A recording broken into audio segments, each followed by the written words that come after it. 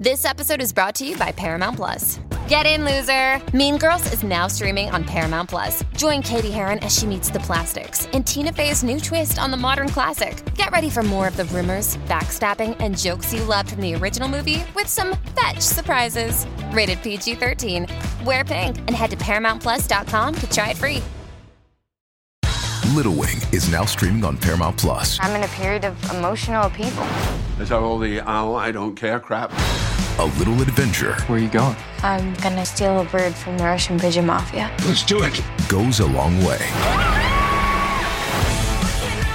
Starring Brooklyn Prince with Kelly Riley and Brian Cox. Life can hurt, but life is sweet. Little Wing, rated PG-13, may be inappropriate for children under 13. Now streaming exclusively on Paramount Plus. This episode is brought to you by Reese's Peanut Butter Cups. In breaking news, leading scientists worldwide are conducting experiments to determine if Reese's Peanut Butter Cups are the perfect combination of peanut butter and chocolate. However, it appears the study was inconclusive, as the scientists couldn't help but eat all the Reese's. Because when you want something sweet, you can't do better than Reese's. Find Reese's now at a store near you. Talking about chicken a la king, mango and garbanzo tabbouleh, real potatoes and vegetables with roasted garlic and basil, zucchini ziti, granola fruit bar. Look at all this beautiful food. Guys, welcome to Green Eggs and Dan, where I interview amazing people with amazing minds, but all I care about is what is in their fridge. My guest today has become one of my favorite people and favorite chefs. He owns and runs the Filipino taqueria Flip Siggy in New York and Jersey City, a super popular restaurant with delicious fusion creations. He also has a very prominent TV presence. In addition to hosting late night eats and food boats on the cooking channel, he is a recurring judge on Food Network Canada's Junior Chef Showdown, where he makes kids cry because they didn't use enough acid, and has appeared on Chopped, Rachel Ray, The Today Show, Beat Bobby Flay, Worst Cooks in America, Cooks vs. Cons, and Recipe for Deception. But ladies and gentlemen, the reason I love this man so much is because he is going to be a judge on my new Food Network show, Raid the Fridge! Let's go! Let's go! Premiering September 1st, 10 p.m., 9 p.m. Central, and he is amazing in it. Please welcome chef and heartthrob, Jordan Andino. What an intro. That is... Yeah, dude. Wow, I want you to be my hype man for anytime I enter any room. I just want that. Then I want the air horns after. You deserve it, my friend. You deserve it. You deserve all the accolades and all the intros because you're amazing. You don't really meet someone late in life where you're like, that guy, I feel like he and I are going to be friends for a long time. And I feel that with you. And it's also this weird competitive thing when you meet someone on a TV show, you're like, how's our chemistry going to work? I hope we get along well and this and that. I think we got along swimmingly, unless you were talking shit about me when we weren't shooting. Not at all. I mean, there's a reason why I'll hit you every time I'm coming to LA. There's a reason why you came to my dinner after we're done filming. It was you and I, we speak that same kind of fun shit talking, but like all in love and good heart, like kind of humor. So I'm all about it, man. I'm glad to have met you. Pleasure is all mine. Absolutely. Thank you. As am I. And we will talking about our budding friendship, our TV friendship, and Filipino food, which is admittedly a blind spot for me. And I want you to teach us all about it.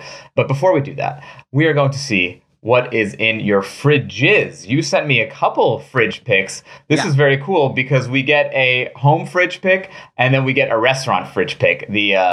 The walk-in. Yep. Let's start with your home fridge. You guys can see Jordan's fridge on my Instagram at StandUpDan. Okay, very prominent here. You've got like a little museum of champagne over here, it looks like, in the door. Okay, so no, let me explain that. So I should have taken the closed fridge. So that's a quick fridge drawer. So you actually, when it's closed, you can access a small little one. It doesn't open the whole fridge, but anything you want to chill quickly or any drinks that you like to have super cold, that's where you put it.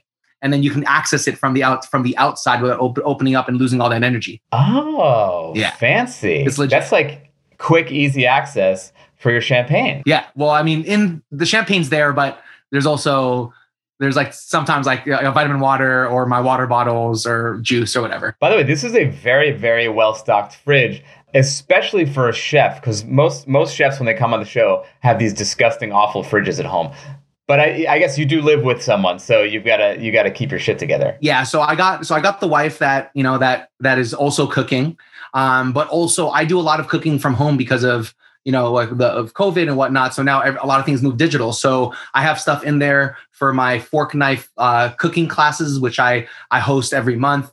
And then I do stuff for Food Network, of course, and then Amazon, and then like various other things. So anytime I need to cook for something digital, I have to stock it myself. So in there, you're going to find pretty much anything and everything to make most cuisines, honestly. Yeah, dude, this is a wildly stocked fridge. Yeah. I mean, your crisper is like full to the brim with peppers and onions and garlic and fennel, celery, garlic, onions, lemons, limes, lettuces, lettuce, and and then you got the dairy one right above that. Yeah, and then there's like pancit, which is a fun little Filipino stir-fried noodle, which is the red lid middle shelf next to the bread. Oh, interesting. Yeah. So that's the name of the noodle, is pancit? So pancit is the name of the dish. The noodle is either a vermicelli or a thin, clear glass rice noodle. And you typically just use like chicken stock, soy sauce, garlic, onion, cabbage, shrimp, and then this thing called lapsang or Chinese sausage, which actually I think we used on the show. Yes, we did. I remember that. I think you made fun of me for not knowing what it was. Yeah. And now I know. What is this drink over here on the top, bro? That is a dry rosé cider in a bottle. Oh, yeah. Interesting. Because it's summer and I'm fancy. Yeah. Are you doing a little daytime drinking? That seems like a good daytime drinking drink. Yeah, I'm doing it just drinking all the time because imbibing for me is a lifestyle. It's not a problem. Famous last words. Should I ding you for this? You've got like a tuna can that seems half open, or is that dog food? Dog food. Oh, okay. Yeah, dog food. Open dog food. I mean, you're a famous chef, dude. And you've got open dog food in your fridge. Come on. It's true. It's true. Even we chefs slip up every now and then. But it's like, the thing is with his dog food, it's really fresh. So that's why I just keep it there. And he eats it, every 6 hours. So that's not like, it's not that long. Yeah, that's not that awful. Back to the door here. I do love that you have a very fancy fridge. You have a lot of very, very fancy stuff. But I do like that the ketchup, you keep it real with the Heinz. I always say I think ketchup is one of those things where the factory Heinz version is better than the organic, version. My wife and I, if we talk about Sir Kensington, you'll immediately be kicked out of our circle. What? Yeah, Sir Kensington. Wait, I love Sir Kensington. No, we don't fuck with Sir Kensington. No. It's Heinz or no ketchup. It's either no ketchup or Heinz. Like, there's no other option there. Wait, but Sir Kensington's mayo is really good. Sir Kensington, I personally believe makes good products. Don't touch me when it comes to ketchup. Heinz is the only brand. Yeah, agreed. And even Hunt's. Get that Hunt's nastiness away from me. Yes, Heinz. Agreed. Although you do have Hellmann's. You got the Hellmann's.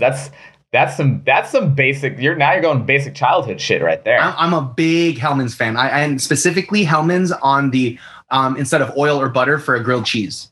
That's how I live my life. Hellmann's instead of oil or butter and a grilled cheese. Interesting. You've never done that? No, I haven't. Dude, I'm like, wait, I'm dead serious.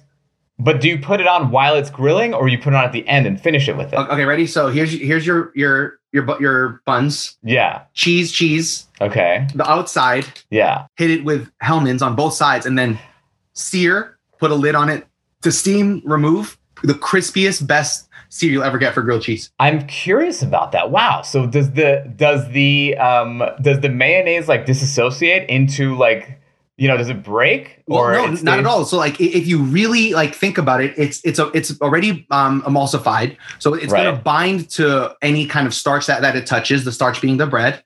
Then it really is just oil and egg. So think about if you were to put oil and egg to crust something, that's all it is. So now you're going to get even this kind of like half a millimeter layer of the perfectly even spread of Hellmann's, which crisps up and molds with the bread. It'll change your grilled cheeses. That's the secret to a good grilled cheese. Is that? Wow. Okay. Yeah. So you got to put the Hellmann's on the outside. So you assemble the sandwich and then slather Hellmann's on the outside. Whoa. Life changing. Dude, honestly, it's like when we were, when we were working on the show, I didn't know how insanely talented of a chef you were. And just before I even ate any of your food or anything, it was literally just by hearing your notes on other people's dishes. And I was like, oh my God, this guy fucking knows what he's talking about. And I mean, obviously you were like hired to do that, but like, I was like so impressed with like your ability to deconstruct dishes and know exactly what was wrong with them. And, you know, and you were always spot on. And we'll get to the show in a minute. Hold on. Let's finish I want to finish the fridges pretty quickly because we do have a lot to talk about. But I want to now go to the walk-in fridge I'm assuming this is at Flip Siggy? Yes, that is my walk-in fridge at Flip Siggy. Okay, so I've worked in a few restaurant kitchens before, and I will say this is a very, very, very, very clean walk-in fridge. Thank you. You see a lot of those nightmare things on like Kitchen Nightmares when he goes into the walk-in fridge and there's like a family of rats like living. Who've set up like an encampment. Yeah, so I will say, and you know, I don't want to like pat my own back here, but like when you hit me for the picture, I just told my staff, I was like, go downstairs right now and take a picture of the fridge as is. And no way. And that's what it is. Yeah. You know, it's funny because so I worked at the Spotted Pig, right? Which was, you know, a Michelin starred restaurant, and every single tile on the floor was so impeccably clean. And it made it in a way where now whenever I go to a restaurant and I just kind of look behind, if I see anything on the floor, I'm automatically judging the place. Because I think it's a sign of things to come. It absolutely is. And I think, you know, what you're looking for a clean tile. You're also looking for the grout, right? Because that means that you're just sweeping it, because you can easily sweep it. But how's the grout? If the grout is, you know, lightly black, which is okay, like that happens over buildup. But if there's not any gunk, anything other than really the color of the tile and a gray, white, black, like depending on what kind of tile and grout it is, that's really all you're looking for. So, you know, I look for that too. And I actually, what I look for is the fans in a fridge. So if you ever see a walk-in, if you look up at the top of the frame. Oh yeah.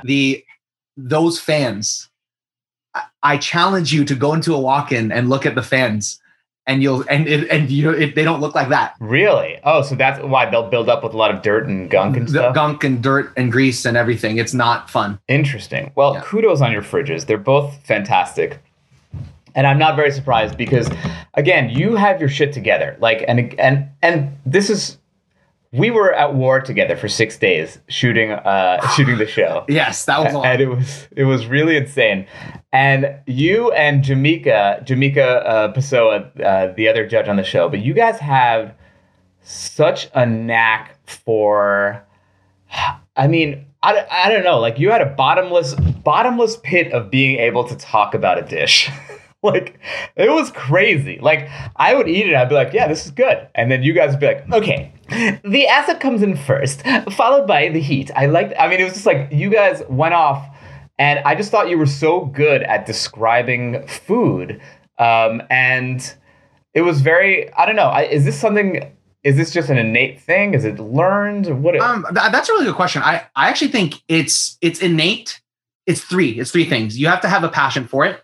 I think it's innate, and I also think that you learn from it. So, you know, elaborating on that, when you're talking about like how to say something and how to like tell a viewer or even a listener what they're going through from a taste perspective, and you want to do it using words. Yeah, you need to be able to have the right descriptors and adjectives that people can resonate and relate to. So when we've worked on that, and I know Jamaica has, I've done workshops for it and whatnot, and then you also just have to have a passion for it. You have to have eaten enough different types of food all across the board, good, bad, expensive, cheap, soft, hard, what have you, because the only way you're gonna be able to talk about it and really include everyone in the journey of the description of the food is if you've had a lot of food yourself. Absolutely. And I mean, there would be these moments where you would talk about a dish for like 5 minutes and you were done, and then we were moving on, and then the producer would be like, actually go back, we need a little more footage. Jordan, give us like 3 more positives and 3 more negatives. And you just like sling them out, and it was like crazy to me. I was like, I'm so glad I don't have his job. So right away, when you started talking about the food that we were tasting, I was like, oh, this guy is fucking really knows what he's talking about. And then I started seeing the food that you make, And I was really fascinated by it because you're doing something, or your goal, you've said this before, and you can say it yourself, but is to bring a Michelin star to Filipino cuisine. Yeah. So, I personally feel that as a culture and country, for that matter, Filipinos are typically overlooked and at times denigrated to the kind of lower class of the Asian cuisines. And, it's been a very proud achievement of mine to be able to champion the cuisine and be a voice of this internationally and voice and face of Filipino cuisine. And I think that, the thinking about what Michelin represents, it represents quality food, worth a travel, outstanding experiences, and also high class, high flavor dining. A lot of people don't associate Filipino cuisine with that. So I think it would be super cool to earn a Michelin star there, because then it shows that Filipino cuisine isn't this second class, lower class type of peasant food. It is something that the rich can eat, the poor can eat, and everyone in between. And so I think getting a star in it would mean more than just the star. It would mean, like, for the country, a level of attainment that people, maybe even our own country people, wouldn't be able to understand or even dream of. So that's why I want to do it. I mean, I love that. And I think that it's so much more impressive when cultures that aren't known for fine dining get that Michelin star. Like if a Japanese restaurant or a French restaurant or an Italian restaurant gets a Michelin star, it's like, fine, okay. But when like a Mexican restaurant, like when Pujol gets a Michelin star or something like that, that's like, whoa, that's, to me, is a lot more interesting. Yeah. And I love that you're trying to do that, because it's true. I do feel like there is like this kind of, I'm not going to call it racism. It's more of a classism. It's like a classist, definitely classism. Break of like, oh yes, well, a Filipino restaurant can never have a Michelin star, or like, sort of like African food can never attain a Michelin. Like there definitely seems like there's this breakdown of like European foods are the ones that get the Michelin stars, and then everyone else has to fucking work their asses off to get it. Like there isn't a lot of rice served in Michelin star restaurants. Yeah, I mean, let's be real. The Michelin Guide started as a French guide, right? And and also the brigade system, fine dining cuisine, nouveau cuisine, it all started in France, and then from there permeated to Spain and permeated to Italy, right? So those like the big three, and it all was Eurocentric. And so that is what it was for a while. And I remember even in my own lifetime when Chinese food started getting Michelin stars, and people were like, "Whoa, wow, Chinese food is like that's what you get on the corner. That's General Tso, right?" But now people are like, holy shit, like if you go to Hong Kong, you go to Shanghai, you get these insane meals that have so many layers of flavor, of technique, just in every element of it, from the sauce to the execution to the plating, that you can't help but give them stars. If anything, it's better than and it's hard for Europeans to admit, but it's even better than that food. So it's like, right.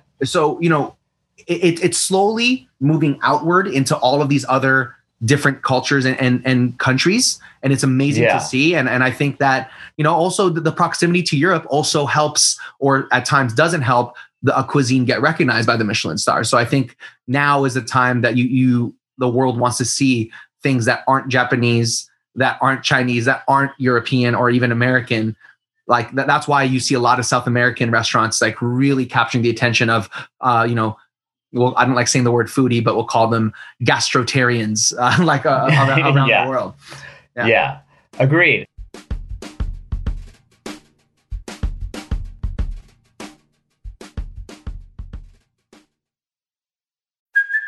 Hey, it's Kaylee Cuoco for Priceline. Ready to go to your happy place for a happy price? Well, why didn't you say so? Just download the Priceline app right now and save up to 60% on hotels. So whether it's Cousin Kevin's Kazoo Concert in Kansas City, go Kevin, or Becky's Bachelorette Bash in Bermuda, you never have to miss a trip ever again. So download the Priceline app today. Your savings are waiting.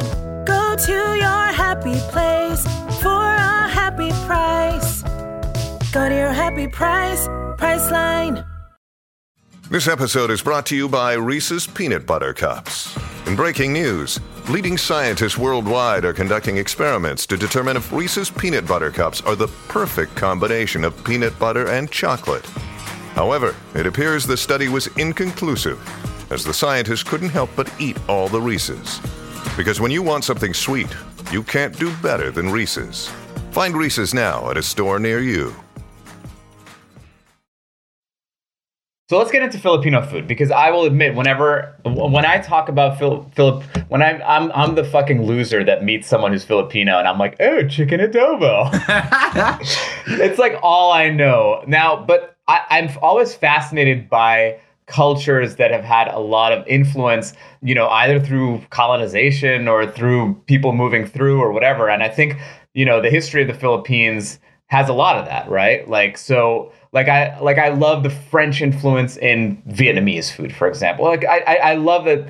I love the stories that the food can tell about the culture. So what is it that is, give us a place to start. Like, where should we start from thinking about Filipino food? And then what influences came in and from where? All right, perfect. It's a great question. So Filipino food is an amalgamation of 3 different countries. Okay, all different periods throughout history, but it all kind of developed and came into its own where we land now. And it starts with a colonization of, so it's like generally like kind of islanders, right? And then we get colonized by Spain. So now you have kind of Spanish techniques, flavors, names, influences coming in. Then Chinese rule and whatnot kind of are, and then you want to talk about kind of Indonesian and Eastern Asian countries are then kind of the proximity, whether it's people coming in, whether it's wars or whatnot, also influence it. So you have Spain, China, and then once again, wars bringing Americans over. And now, and you see that things like Coca-Cola, Spam, Nesquik, ketchup, like Heinz ketchup, these are things that like are prevalent in the Philippines. And you're like, wait, these are all American made exports. So you're just like, how did these get there? And why is it so popular here? So really it's an amalgamation of 3 cuisines, Spain, Chinese, and American cuisine all into one.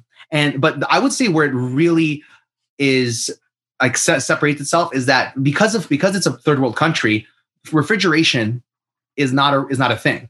So, well, I mean, it is now, but let's call it even 10, 20 years ago, it was much more difficult. So whole animal fabrication is where Filipinos separate themselves. So instead of everything from serving like, let's take a pig, for example, from the pork belly to the pork shoulder to the ham hocks, the feet, all of that, that's kind of natural. Everyone has used that in some cuisine or culture throughout the world. But then we're talking about the caul fat, which is the stomach fat that lines it. Now we're talking about the blood, also known as diniguan, which is literal pork blood soup. Now we're talking, and then we start talking about the intestines, the small intestines, which is called isaw. And then the pig cheeks, and then the pig jowl, and the actual tongue, and the jowl, and underneath here for sisig. And then these are things that we use the entire thing because we're not refrigerating it. So you got to find a way to use every piece of this animal because you can't afford refrigeration. So once you kill a pig, you got to use it and cook and do everything with it. Otherwise, you're not going to eat for who knows how long. So that's that development and trying to minimize the intense flavors that come with using some of those parts of an animal are where Filipino food has really evolved over the past, we'll call it half millennia. And I think that, chefs are challenged to try to recreate these flavors that all of our grandparents, great-grandparents, even parents have been eating their entire life. But we want to make it more, the word is more palatable because when you're eating the intestines, right? Yeah. There's literal shit in there. Right. So it's like literal. So, you gotta clean it properly. There's a way to clean it. And when you're cleaning it, do you want to clean it with water or do you want to clean it with wine? Or maybe you want to clean it with vinegar or do you want to clean it with beer? Because all of these things are going to influence the flavor a little bit more. So that's where Filipino food is still developing. And there's a lot of room for interpretation to get this cuisine to a point where it can serve a mass market without losing the spirit of where it came from in the homeland. Yeah, it's really interesting because I feel like nose to tail cookery has just become the word of the day, and in the past decade or so, every restaurant's like, we do nose to tail. It's like, yeah, we've been doing nose to tail forever because we had to. Like some people are like, we do nose to tail, but it's like, no. You literally use the nose. You might use the rear end. You might use the feet, but are you using everything in between? Are you really using everything in between? Yeah. Are you making a soup out of the bile of the pig? You're just like, you have to ask these questions. And like, so, it sounds great, but certain countries have to do it, not because it's on trend, but because the people of the country couldn't survive without it. Right. But it is so funny that those flavors are like cartilage, like chicken cartilage is like, my mom would always eat the whole chicken and the cartilage. I'm like, that's disgusting. And then like you get older and you're like, oh, I like you go to like yakitori places and they just have skewers of the cartilage. Yeah. And it's like, it's amazing. It's amazing. But it's funny. I do feel like the more deep dive you take on food and the more you try all the foods that, in the world and this and that, you kind of gravitate towards those weird flavors. Like I love organs and like weird cuts of meat and stuff like that. Like, a chicken breast or like a fillet, I love them. I can get down with them. But, for me, I feel like all I look for now is these weird flavors. And it seems like Filipino food has a lot of that. There's two types of eaters: people who are dining for like the fun experience, or people who are dining to find new flavors. And neither one is better than the other, but it's just the type of diner that you are. I think you and I are in the latter. We want to find new flavors. Like how cool would it be if you and I were going on a trip and we taste something and both of us are like, I've never had this before. And like, it's like, because that's why we love to travel. We love to travel to experience something, but we also want to eat so that we can experience new things. And so I totally agree with you. I think that, people who really love food and are obsessed with it as we are. And I think that's why we got along, because before anything else, we have this innate love of food, just in general, eating it, seeing it, talking about it, consuming it, viewing it, judging it. We love that. Right. And so like, that's the type of people we are. So like Filipino cuisine, or just in cuisine in general, like we want to go and be adventurous to what type of flavors there are out there, because you and I both know there's no way in hell we've had even 20% of anything out there. Like, and we've eaten everywhere, but I bet you there's things that we've never even tried. Is there anything on your list that you're like, I need to go seek that out, or like a restaurant or a chef in the world that you're like, I need to go have that? Oh, that's a lot. That's a very large, long list. I mean, like everything from, get this, I've never been to Sicily, or Sardinia. I want to try those two. I've never been to Greece. I want to try what true Greece food looks like. Then I want to go to South America. I want to try, what does a Brazilian steakhouse really taste like in Brazil? And then Fogo de Chao. Just go to Fogo de Chao. Same thing, bro. That's what I'm saying. I want to try these things that I've never been able to. So it's just like, once the pandemic, now that it's like slowly, kind of getting over the hump, I want to start traveling and eating again, because that's the only way as a chef I'll be able to grow and learn. Yeah. So Sicily, it's funny because I was thinking about Sicily when I was thinking about the Philippines, because it's kind of similar in that it has been like everyone's conquered it and taken over and just like left their food culture there. And it's so funny when you're like, oh my God, this Sicilian food has like saffron in it. And it's like, yeah, there was a fucking war and lots of people died and there was like raping and pillaging, and then someone like dropped a bag of saffron. And someone was like, this looks like crazy stuff. What can they do? They killed my whole family, but they left this bag of saffron. Let's try to incorporate this in a dish. Oh my God. Is there an ingredient that, like, if no one's ever cooked Filipino food, is there an ingredient that we should all go and get and cook with? Like, because I feel like, do you guys have your version of a fish sauce? I mean, we do. And it's the same Thai fish sauce or Viet fish sauce that you would use. And we called it patis, P-I-T-I-S. Okay. But I would say, there's, in terms of ingredients, there's a couple of things that are genuinely Filipino, but aren't exclusive to the Philippines only, if that makes sense. So something, annatto seed, that's something that's heavily used in the Philippines. Annatto. Annatto. Interesting. Yeah. I thought you were saying like natto. No, annatto seed. And it's what is that? It's like, it's kind of like a saffron seed. It has no relation to saffron, but what you do with saffron, like it's a seed version of that. So like you steep it to get the color out? Yeah. So you could steep it. You could steep it. It gives you this orange yellowy hue. There's also but you can grind it up and use it as a as a rub, as a seasoning for fish, for pork, for whatnot, and or you can put it like the whole seeds into a braise, and it just kind of leaks that flavor out, and with that light kind of orangey red color, and it's very distinct and delicious. And I don't see a lot of cultures use it. I do know Indian cultures and Indonesian cultures use it every now and then, but it's pretty prevalent. I think that's one that's relatively unknown in the culinary world about Filipino cuisine. And then a meat is actually fish. It's called milkfish, and that's meat. I'm grossed out by that name. No, it's just the name. Fish? It's just the name of the fish. Like it looks like any normal fish. And we need to change that name. and typically you use that for something called bangus, Bangus.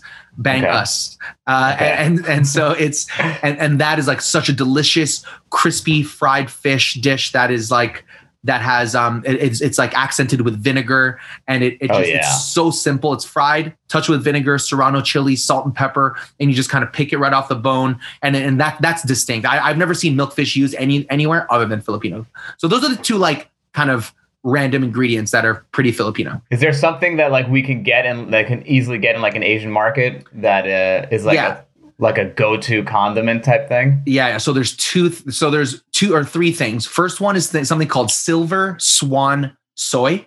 So it's a soy sauce. Okay. And it's a dark soy made out of fermented soybeans, but it has a hint of sweetness to it. And I would definitely say that's very, very Filipino. Next up, a sugar cane vinegar called Datu Puti, Datu space Puti.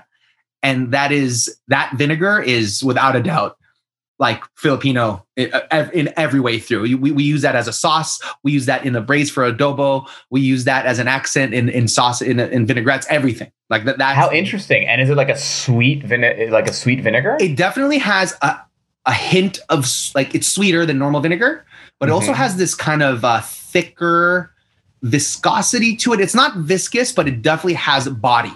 It like if you're referring it to a wine, it's medium to full bodied, if we're talking like that. And then obviously has that nice hit of acid. And then the last thing is Jufran banana ketchup. That's the brand, Jufran, Jufran. Okay. Dan's like, Jew ketchup? I had a Jufro. I mean, it sounds a little similar. Okay, so I won't forget it now. Yeah, so Jufran banana ketchup, and people think it's made out of bananas, but it's actually made with spicy banana peppers and ketchup. Oh, cool. Yeah, and it's spicy ketchup. It's delicious. That sounds awesome. Those three are like your like dry storage, very Filipino things. I will say there's also a fourth, which is not Filipino, but you heard this name in our show. Someone was using the ingredient and you lost your shit. And that is Spam. Oh. And you lost your shit 2 times. Once was because you love Spam, apparently. And 2 was because I had never had Spam and you lost your shit that I'd never had Spam. And we shared that experience together. But Spam, dude, what is it about Spam that makes Filipinos lose their fucking minds? Well, here's what it is. You ready? We Filipinos love pork. Do you see this? That's a pig. That's a pig right there. Okay. Oh, you got a pig tattoo on that bicep. I have a pig there. Oh. Then we love pig. By the way, Jordan is You guys should know that Jordan is shirtless right now. Fully shirtless. We're having this interview, and it's very hard for me to focus on food. And I was glistening when we first started. I actually now I've at least cooled down.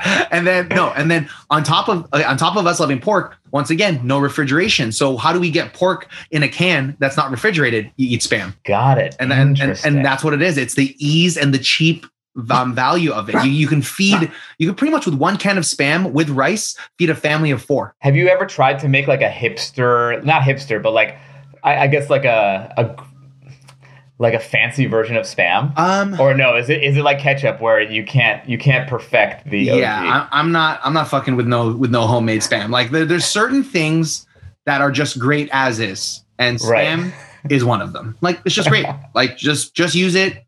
It's okay. Chef it up from there, but just don't try to pretend like you can make a better Spam. There's a reason why Spam is a multi-million-dollar generating revenue company per week. Per month, right? You know, like it's fine. Okay, we can't perfect on Spam.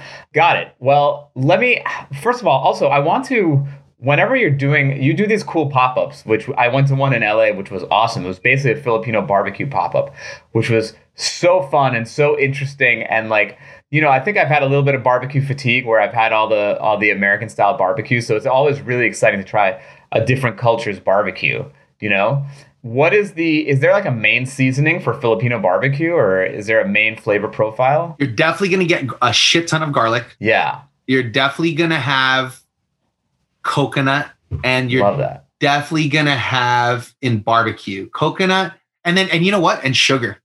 Like it definitely has, like, Filipino food is definitely sweet in nature, especially when we're talking about barbecue. It's very fun to have. I always feel like it's a little bit cheating to put sugar in barbecue because you're just caramelizing and it's going to be delicious and it's like meat candy. But it is always, there's a reason it works so well. Let's talk about that seed Jordan mentioned, which is used prominently in Filipino cuisine, annatto. Annatto is not indigenous to the Philippines. It's not even indigenous to Asia. This seed from the achiote tree is from Central and South America, Mexico, and the Caribbean. When colonizers came from Europe to America, they longed for a replacement for saffron and found annatto seeds could similarly tint their foods. And from further colonization, the annatto seed spread to many places, including the Philippines, and was sometimes referred to as the poor man's saffron. Real talk? All the saffron is burning a hole in my wallet. What a fun fact, just in time for stimulus checks to run out. This episode is brought to you by Pepsi Wild Cherry. Pepsi Wild Cherry is bursting with delicious cherry flavor and a sweet, crisp taste that gives you more to go wild for. Getting wild may look different these days, but whether it's opting for a solo Friday binge watch or a big night out, everyone can indulge in their wild side with Pepsi Wild Cherry. Also available in Zero Sugar. So grab a Pepsi Wild Cherry and get wild. All right, back to Jordan. I do have an interesting question before we get to the questions, Jordan. Yeah. You're a very dreamy guy. You're very handsome. We had a running joke of whenever I introduced you, I made fun of your looks. Loved it. Here's the thing, and I'm not gonna lie. When I met you, I was like, oh, he's just a pretty boy chef. This guy's not a real chef. And then I realized, oh no, this guy's a real fucking chef. Do you feel like it's to your detriment? Do you think it helps? Do you wish you looked more like a Dana dude, like of the people? Do you feel like it's a surprise to people when you're actually talented as a chef? Do you know what I mean? Yeah, no. That's actually a good question. It's like when really good-looking comedians come on stage, I'm like, this guy's not going to be funny. Yeah, no. I think it actually is not to my detriment. I actually think it sets the bar low, right, and thus allows me to exceed expectations, right? Yeah. So it's like, and what you said, like most people, especially when we're doing entertainment, they're just like, oh, like he's literally only here because he looks good and can talk in front of a camera. And I kind of like that because then the element of surprise and the element to quickly earn someone's respect is easier because the bar is that much lower. I don't mind it. And I think the only thing for like that happens to me that I analyze is, I hope that whenever I'm done a gig, that people understand that I am a chef first before anything and everything. And I think that maybe if it doesn't start that way, I think most jobs and everything that I do, it does end that way because they go, oh, okay, as you've said, he definitely is not here because of that. Like he might be, but he's definitely here because he knows about food. I just gotta say, if I had your looks, I'd be the laziest fucking guy in the world. It would be awesome. Life would be great. But no, I have to claw my way to the top with this deviated septum. Okay, let us get to the question, starting with your earliest food memory. Earliest food memory. You know what's crazy? The first time I remember eating, and it's with rice with your hands, because Filipinos eat with your hands. It was rice and a piece of meat, and it, no joke, was Spam. And it was it was for breakfast, and it was steamed jasmine rice with fried Spam in a broiler, and then served with a little bit of soy sauce, and that's it. And I was young, and I was like, I would sit in my lola's or grandmother's lap, and she would literally make it with her hands and then feed it to me like this. Like a baby bird. Like a baby bird, yeah. I love that. What is your death row meal? So let's say you get to the restaurant one day, you see there's some gunk in the fans, You fucking ream into the person who was in charge. You smash his head against the fan. He dies. Now you're on death row. What is your death row meal? Death row meal is, funny enough, it's actually going to be Chinese food, specifically Cantonese, a hybrid Cantonese Szechuan. And it is a salt and pepper fried pork chop, thinly sliced, dredged in cornstarch, salt, pepper with a little bit of Szechuan chilies, deep fried, served with scallions, a little bit of cabbage on the bed. Then there's going to be a rice. You have to have rice, and it's a salt cod and chicken fried rice. Ooh. So it's salted cod, chicken breast boiled in salt and chicken stock, and then chopped up and diced with peas, egg, and then rice, and then just kind of sautéed with onion and garlic and ginger. And then there's going to be a Cantonese crispy pan-fried noodle with a seafood slurry on top. And inside the seafood slurry has scallop, has shrimp, has calamari. And then you toss that with a slurry with a little bit of fish stock. And then you fry up this thin yellow rice noodle, egg noodle. And then it becomes super crispy. Then you rehydrate it with the slurry, and then so you get like some soft parts, some crispy, and the texture that you get there. All of it served with a Szechuan chili crisp on a hot sauce on the side, along with a ginger scallion MSG sauce. Oh my god! I've thought about this. Yeah. You make me want to commit a murder in China now. Yeah. That's exactly what I'd want to eat before I died. That is ridiculous. Yeah. Wait, there's salt cod in Chinese dishes? Yeah. Salt cod made it to China. Huh? That fucking dish got everywhere. That's everywhere. It's like the horror of. But think about it in terms of transportation. You have a big vat of salt. Just throw fillets of cod in it. It'll go anywhere and last forever for anything. So it kind of does make sense in terms of travel. In fact, there is a theory that the Portuguese reached America way before Columbus did, because they were actually going to they found cod. And they didn't want to tell anyone where they found the cod, but they'd be in America getting cod and bringing it back. Really? To salt. Yeah, salted cod, yeah. Whoa.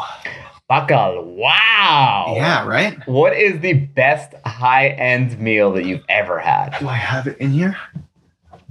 Hold on. Oh, it's upstairs. Shit. So typically... You want to take a break? No, well, I mean, I thought... I don't know where it is, so I don't want to waste too much time. But I thought you were looking for. I thought someone came into the room and was asking for something. No. I have a framed. It's big. It's like a 30-inch framed menu of my favorite fine dining meal of my life. It was on my 21st birthday. I was working at the French Laundry at the time. It was the best restaurant in the world, and I was working there. And I turned 21 while I was working there, and they gave me a 21-course meal, signed by every chef, including Corey Lee, Tim Hollingsworth, and Thomas Keller. And I got 21 courses for my 21st birthday. Oh my God. It took me 5.5 hours to eat. They opened 11 different bottles of wine for me, and it was free. Oh my God. And I have the menu framed. It normally is in my room. Like, this is like as you can see in my room, but yeah. That is an epic. That's insane. Yeah, I documented every course. It was life-changing. So you were there when they were the number one restaurant in the world, and then you left and they fucking tanked. Yeah, fuck, I wish that was the reason. What is the best low-end meal that you've ever had? This could be a street dog. It could be, I'm going to say, without a doubt, there's this Al Pastor corner street taco in the Puebla of Tulum. Whoa. One normal 4.5-inch corn tortilla with all the works and shaved pork Al Pastor will cost, I think it was 13 cents. And it was, without a doubt, if you go by dollar, better than the French Laundry. It's the best, some of the best food I've ever had in my life. And the fact that it was 13 cents might make it the best thing ever. Amazing. Yeah, dude. There's something about Al Pastor on the street that is magical. And it takes 4 people to lock it up into the system, the rotator. Yeah. And they start cooking it at 9 a.m. It's ready by 12, and it's done by like 2:30. Oh, so this is an afternoon thing. It's like 400 pounds. Wow. It goes like this. Like, it's crazy how quickly that thing goes. It takes 4 people to rig it up. Yeah. You see, I figured that you were drunk while you were having that in the streets of Tulum, but that's an afternoon thing. Do you have a favorite drunk food? I know that you like to drink. We like the sauce together. It's something we have in common. We enjoy the sauce. Give me all the sauce. Yeah. All right, that's a tough one, but if I have to give it one, it's going to go to the one and only, the Golden Arches. Really? Yeah, baby. Give it all to me. I get and the drunker I am, the more I spend. I've spent and eaten by myself $32 worth of McDonald's. Imagine how much food that is. That is all the food that a McDonald's has for the day. I used to have the receipt because no one believed me, so I took a picture of it and I was like, I ate this after a night out. I remember the order. You want me to tell you? I remember what Please. Yes. So just me, all in one sitting after a night out. I ate the following: a Big Mac meal, medium fries, medium drink, a triple cheeseburger, double quarter pounder, filet of fish, 20-piece nugget, McFlurry, and I think that's it. You're a disgusting human being. I'm disgusting. I'm filthy, and I love it. Did you throw up, or you just like no? Just like I wasn't hungover. I'll tell you that much. Yeah, but I don't get hungover, which is one of my that's like my superhero power. Oh, well then I guess that ruins the next question, which is what is your favorite hangover food? Yeah, so I really don't get hungover. I've been hungover I think 4 or 5 times in my whole life. Really? I feel like I've been not hungover 4 or 5 times in my life. I would say if just after drinking, I love a good eggs Benedicts. Yeah. Just give me all the hollandaise, the potatoes, the egg, the yolk. And then smoked salmon. It's funny. I remember you dinging someone on our show who was making hollandaise sauce in a blender. And you were like, hollandaise in a blender? And he was like, I know. I'm sorry. And I was like, what the fuck's wrong with hollandaise in a blender? What is wrong with hollandaise in a blender? First of all, what's hollandaise? Let's start there. Okay, hollandaise is one of the 5 mother sauces, and it's made from clarified butter. What the fuck did you call me? It's made from emulsifying egg yolks and clarified butter with a little bit of lemon juice, Worcestershire salt, and Dijon mustard. And it's an emulsified sauce typically meant as a garnish for egg dishes or breakfast dishes. High in fat, it's delicious and really has a good mouthfeel to whatever you're putting it in or on. So why is it bad to make it? It's just you're selling out to make it in a blender? There's certain things in cooking that you do classically just because typically the classic element of that it adds to the flavor, and one of that is making hollandaise. So so typically it should be on a double boiler. It should have a whisk and a metal bowl, and you should be able to temper it and then whisk it and then take it off and then come back to it, and then you can control the emulsification process and the amount of heat that's used to tempering the egg yolks. But in a blender, you just throw the egg yolks in, you slowly add your clarified butter, and it emulsifies by itself. You can get the same thing. It's just, it's frowned upon amongst more classically trained chefs. So it's like getting a dream body by going to the gym and working hard on it versus just doing steroids or getting calf implants, let's call it. That's a good, I'll take that as an analogy there. I'm excited to hear your answer for this because you are a celebrity chef, but do you have a favorite celebrity chef or celebrity food personality besides present company excluded? So the slogan, never meet your idol or your heroes. Yes. So I think that kind of happened to me where I ended up meeting some of them and the interactions were less than ideal. Wait, name names. I want to hear about the bad interactions. No way in hell I'm naming names. But I think you told me one. Yes. I remember. Okay. So favorite celebrity chef. Now, as chefs, we have 2 types of celebrity chefs. There's the traditional celebrity chef who is famous for being a chef in entertainment, or a celebrity chef because they're a celebrity because of how good they are as a chef in their restaurant. So you have to clarify the 2. Which one do you want? Okay, give me both. You want both? Okay, so on TV, I would have to say my favorite celebrity chef is Emeril Lagasse. Interesting. Tell me why. He started it. He's one of the first chefs I've ever seen on TV that captivated me. I love the way he handles the audience. I love his showmanship, but not just that. He is verified a legitimate chef that creates delicious food and is a good, kind, fun person. It's funny. I'm with you. I had a very love-hate relationship with him because I thought he was just a showman. And then I went to one of his restaurants in New Orleans. I think it's called Nola, or I don't know what it was. Yeah. Lola. Dude, it blew my mind. And I was like, by the way, sort of in the same vein of taking like, you know, poor people food and elevating it, right? Yeah. No, I mean, that's exactly what he did. Yeah. Oh my God. I still remember the dirty rice dish that I had at that restaurant, and it was like more than 15 years ago. Yeah. But, and I got mad respect for him. And yeah, he's just like, he did it. And I didn't realize that was my favorite until I worked with him. And I was like, and I immediately got like pitter patter. I was like, oh my God. I was like, this is fucking Emerald. I couldn't even think. So Emerald. And then if we're talking about chef, like celebrity chefs, because they are so dope as a chef, it would have to be tied between Thomas Keller and Jean-Georges. Yeah. Fortunately, I worked for both of them. Oh, cool. Yeah. I think I love Jean-Georges because his like versions of non-French food, like, you know, I've been to, I think, Spice Market and Vong. Yep. Like, were so cool and so awesome. He's very, very good at culturally appropriating, and I'm here for it. He really is. But no, like, see, okay, that's like a whole other podcast. Happy to come back and talk about that. But like when that's a slippery slope when we talk about cultural appropriation, because if you're a true chef, your goal is to represent food in a pure way. So what this man has done is he's married a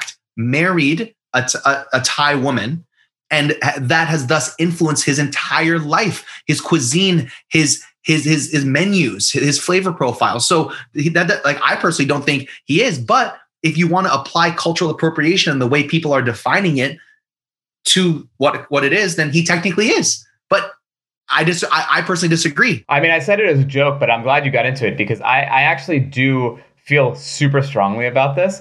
I think that cultural appropriation, as it's defined now, absolutely has a place in the food world. And I think that's something, I don't think that anyone should be limited by flavors that they want to use because of the color of their skin or because of how they were born. Like, it's ridiculous to me. Like that, every single culture has shared from other cultures. Look at Filipino culture. Like you said, it has like 4 different cultures intertwined in it. You know, a lot of classic dishes that we assume are what they are. Look, al pastor came from Syria. Churros came from China. Like, I mean, there's, if you want to keep going down, everyone has been appropriating everyone for thousands and thousands of years. And I think, again, it's like one of the beautiful things about food is that, like we were joking about before, wars bring these things, but even through war, even the pain of war and hating a people more than anything, you're going to have similar flavors because flavors always win. And so, I don't know, I personally, like, especially, like, I'm jealous of Filipinos because they have you, because Persians don't have that. We don't have the young chef who's taking Persian flavors and doing new things with them. And if it's a white guy doing it, I'm here for it. I don't care. If you figured out a way to crack that code, awesome, go for it. That's how I feel. I'm probably going to get a lot of shit for it, but whatever. I'm okay with it. I think where I draw that line is how you present your take on it. It really is just being carefully choosing words. Like in the media in the past year, there have been 2 Caucasian females who have been trying to do their take on Asian food. All for it. Do it, please. One was kanji and one was takeout. And the reason why they were canceled immediately was because they were saying that the way it was served was dirty, gross, unhealthy, and unclean. And now because they're making it, it's clean, healthy, and good for you. So like, that's where they we're dirty. Listen, we're dirty immigrants, bro. We need these white people to clean us up, bro. You know, it's funny. Actually, you know, you bring up one of my pet peeves. I hate when people say clean flavors. It drives me crazy. I got into a fight with this girl once because she kept saying she loves clean flavors and like she just I can't eat Indian food. I just like love clean flavor. Like it's this thing. It's, to me, that's like more veiled racism than cultural appropriation, because it's like, yeah, like, okay, so anything that's like Middle Eastern food is not a clean. Like clean flavors are always kind of new American and like California cuisine. And then like anything that's like immigrant cuisine is not clean flavors according to them. And I don't know. There's something that really fucking gets under my skin when people say clean flavors. I agree with that. I agree. Yeah. It's true. I mean, yeah. Anyway, because then the opposite of that is dirty. So you're just assuming that. I don't think you should refer to anyone's cuisine as dirty.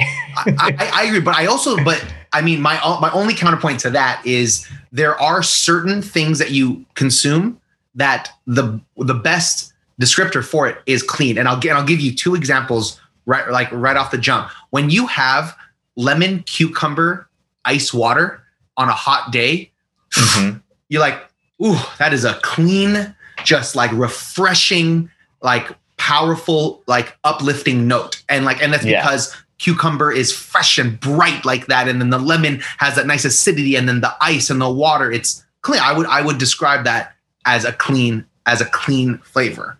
Okay. Or maybe I only have one, but like, I think you can use it, but it's not, but when you're describing cuisines, I agree. I will make an exception for cucumber lemon water.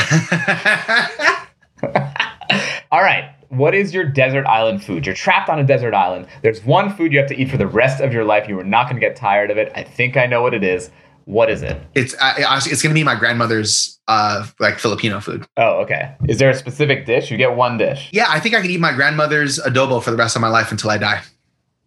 Chicken adobo. Nice. And rice till I die. I made it last night. It's her recipe. And it's ridiculous. It's like, I can't believe how good it tastes. It's a very delicious dish. I mean, it's funny because these gateway dishes that we have for like that white people or like that people that aren't our culture try, and they're like, whoa, this is awesome. Like there's a reason that like pad thai is awesome. Or like we have a dish called horma sabzi, which is like a stew, an herb stew that like everyone has it. They're like, this is awesome.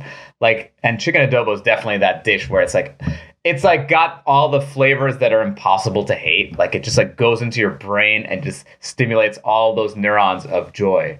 Agreed. It has your umami. It has your salt. It has your tang. It has your sweet. It has a hint of spice. It has the aromatics to it. It has a viscous sauce that's not too watery, but it like kind of coats the spoon and it soaks up the rice. So you just want to kind of scrape everything up. Yes, I wholeheartedly agree. Yes, that is a good one. Is there a food that you cannot stand eating? Is there something that you hate? I fucking hate anything to do with frosting or birthday cake. Fuck that shit. What? Straight up. Really? Straight up. Yeah, dead ass serious. Like if I have like a white cupcake with like buttercream frosting or cream cheese frosting with birthday sprinkles, get that the fuck out of here. Like I hate it.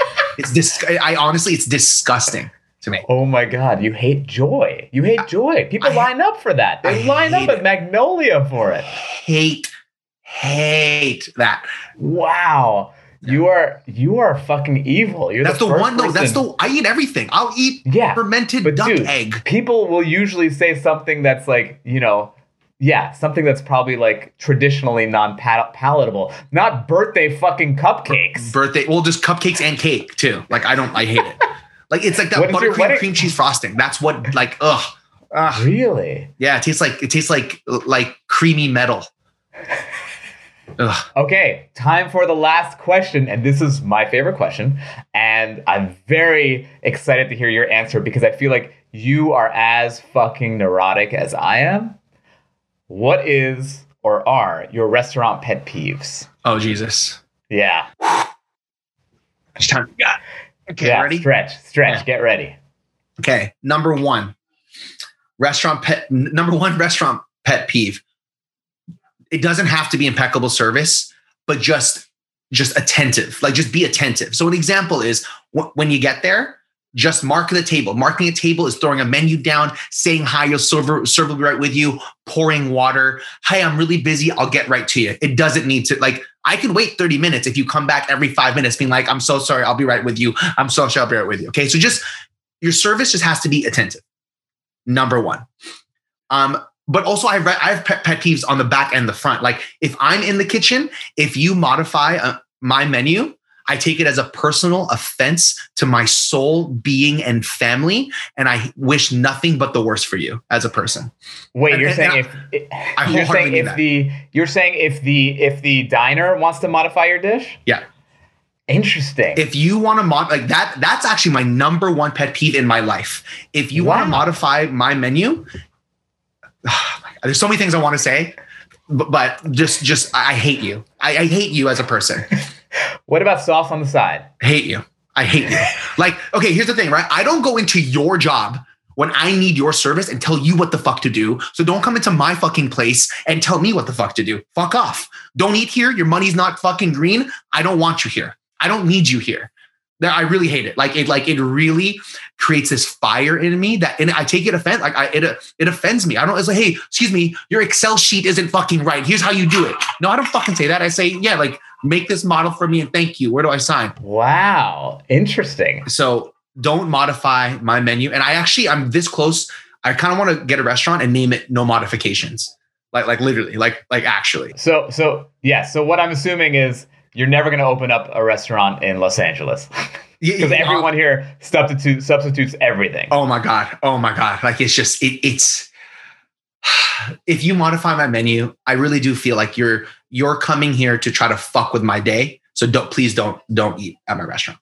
So, but as a diner now my other thing as a diner is bathrooms. Okay. Like, dude, just clean your bathrooms. Like it's such an easy way to impress a guest by just having your soap full, your toilet paper just nice, ready there and full, your toilet clean, and just and not a hot bathroom. A lot of people don't realize heat makes smells stay in the air. Just have a cold bathroom and you're good to go. And so bathrooms for me. Yes. That's a good one.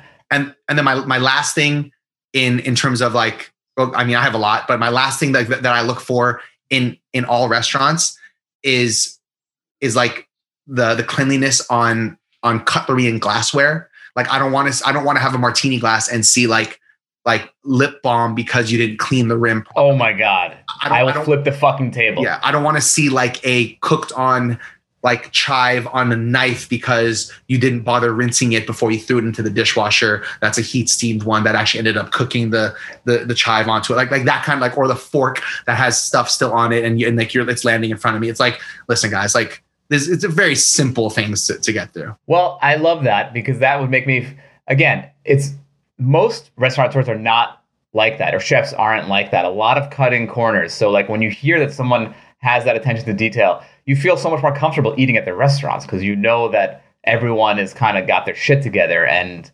it's very vulnerable to put yourselves at the mercy of someone else cooking for you. So I love hearing that. I will ask you this because one of my big pet peeves, and I'm curious from a chef's point of view what you think. Yeah. One of my big pet peeves is when the server, I tell the server, oh well, I'm trying to debate between the short ribs or the filet. And I ask them what they think, and then they'll just say, yeah, get the short ribs. I hate that. It's like, I want you to give me the pluses and minuses of both and then have me decide. Because I think it's so disrespectful to the chef. Because the chef wrote this menu and thinks that everything on here is great, or they wouldn't have put it on the menu. And now you're the one, Todd, who's in acting class, is suddenly selecting this chef's what are the greatest hits of this chef's work? I don't think it's up to you to do that. Okay, so in that regard, I agree to a point. And the reason why I agree to a point is if Todd in your example said get the short rib, but and then said get the short rib because this is braised for it's like they don't have to say the plus or minuses on the other side. Just like give a reason for that. I've been there where they're like, what can I get? Oh, get that.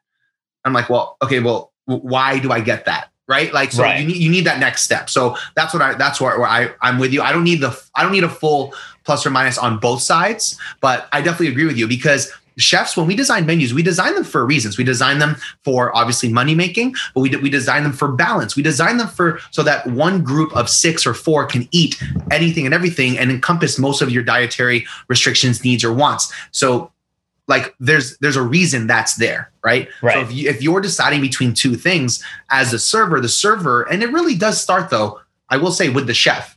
So if the server does that, it's because the chef is neglecting who's representing their food. Exactly. And so then it actually speaks more about the chef because when I'm in the kitchen at my fine dining restaurants, I speak to the servers every single day before shift and during and after shift. How was it? Let me see that plate. What did table 23 like? Why did they not eat that whole thing? Are you grabbing that to go? I see everything. And so it's true. And I like that you see that the front of house is representation of the back, because that is what it is. And so you better represent the chef who's taken the time to create this flavor profiles. But if they're not doing it, it also means that the chef doesn't care either. And they're just there for a paycheck, or they're just there because of whatever. Right. Jordan, I could go on for days. It's always so much fun to hang with you, so much fun to talk with you. Tell the people where they can find you. Wow. All right. Well, you can find me on, so if you want to see me soon, I think I'm on Chopped, judging it on August 3rd on the Food Network. And then I'll be on the Food Network again with my man, Dan. Woo! September, Raid the Fridge. Wait, September 1st, Raid the Fridge. What time? 10 p.m. 10. I thought it was 9. 10. Right 10, after Guy's grocery games. Nice. And then also, if you're ever in the East Coast, come to New York and try my restaurant, Flip Siggy. I have one in Journal Square, Jersey City, and then another one in the West Village here in Manhattan. And it's like a Filipino taqueria. And then I'm doing pop-ups all over the country. So, just kind of follow me on fork_knife and on all three of the social media, or all major social media networks. And at fork_knife. At fork_knife. Come on. That's, how the kids talk. Yeah, my bad. On fork_. But it's my dad giving his Instagram handle away. Jordan, you're one of my favorite people and one of my favorite chefs. And I'm very excited for us to do this again after you get your Michelin star. So dude, let's can't wait, go. Man. Thank you so much for having me, dude. I really appreciate it. I'm so happy that I can call you a friend. Thank you, brother.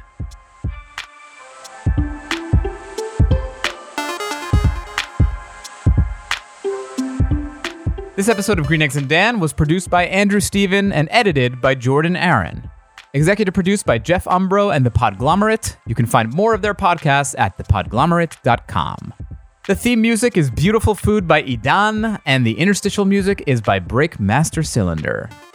If you like this show, please tell a friend, share an episode, leave a rating and review on Apple Podcasts, Stitcher, Spotify, or wherever you listen to podcasts. It's really important to us, guys. Please do it. If you want more Green Eggs and Dan action, follow me on Instagram and Twitter at StandUpDan. Also, we have a YouTube page where you can actually see me and my guests going through their fridge in addition to other videos. Just type in Green Eggs and Dan in YouTube, like and subscribe.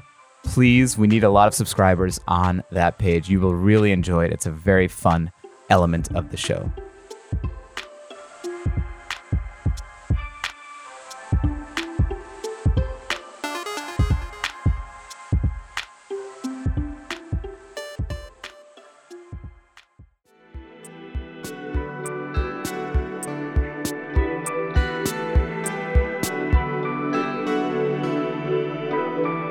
The Podglomerate, a sonic universe.